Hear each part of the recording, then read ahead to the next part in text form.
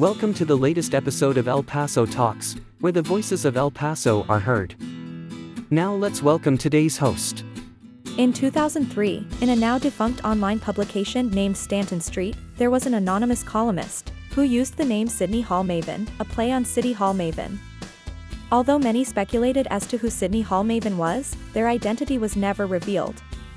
The unnamed writer emerged after Raymond Caballero lost to Joe Wardy in 2003. Wardy was like a changing of the guard at City Council, where public policy moved away from Caballero's anti-business policies towards a more business-centric approach towards governance.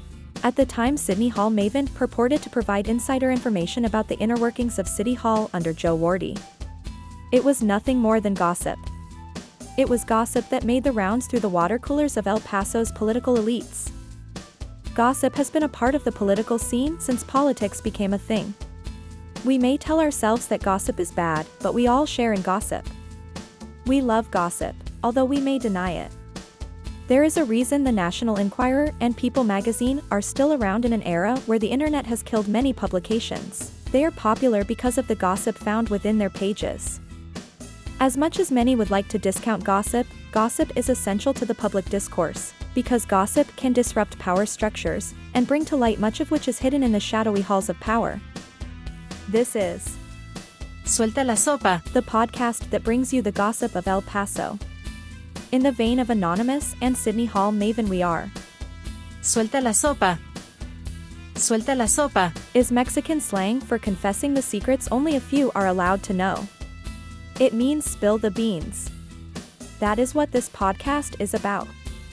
Each episode will bring you the latest gossip making the rounds through the proverbial political water coolers in El Paso.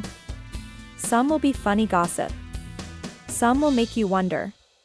Some of it may even make you cringe. But we promise you won't want to miss an episode, because if you do, you will be the last one to know what everyone else is whispering about at the closest water cooler. Welcome to this edition of Suelta la Sopa, where El Paso's political gossip is brought to light. Gossip so telling that El Paso's political elite tune in, just to make sure we aren't exposing their secrets. Suelta la Sopa. Episodes will be published when the gossip leads us to an episode. Subscribe to El Paso Talks today, because you don't want to miss any gossip.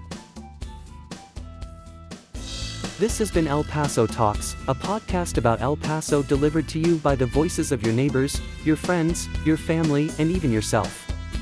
If you haven't already, like, subscribe and rate our podcast. El Paso Talks is produced by El Paso News. The opinions expressed are those of the individual delivering the episode and may not necessarily represent the views of El Paso News or the other podcasters on El Paso Talks.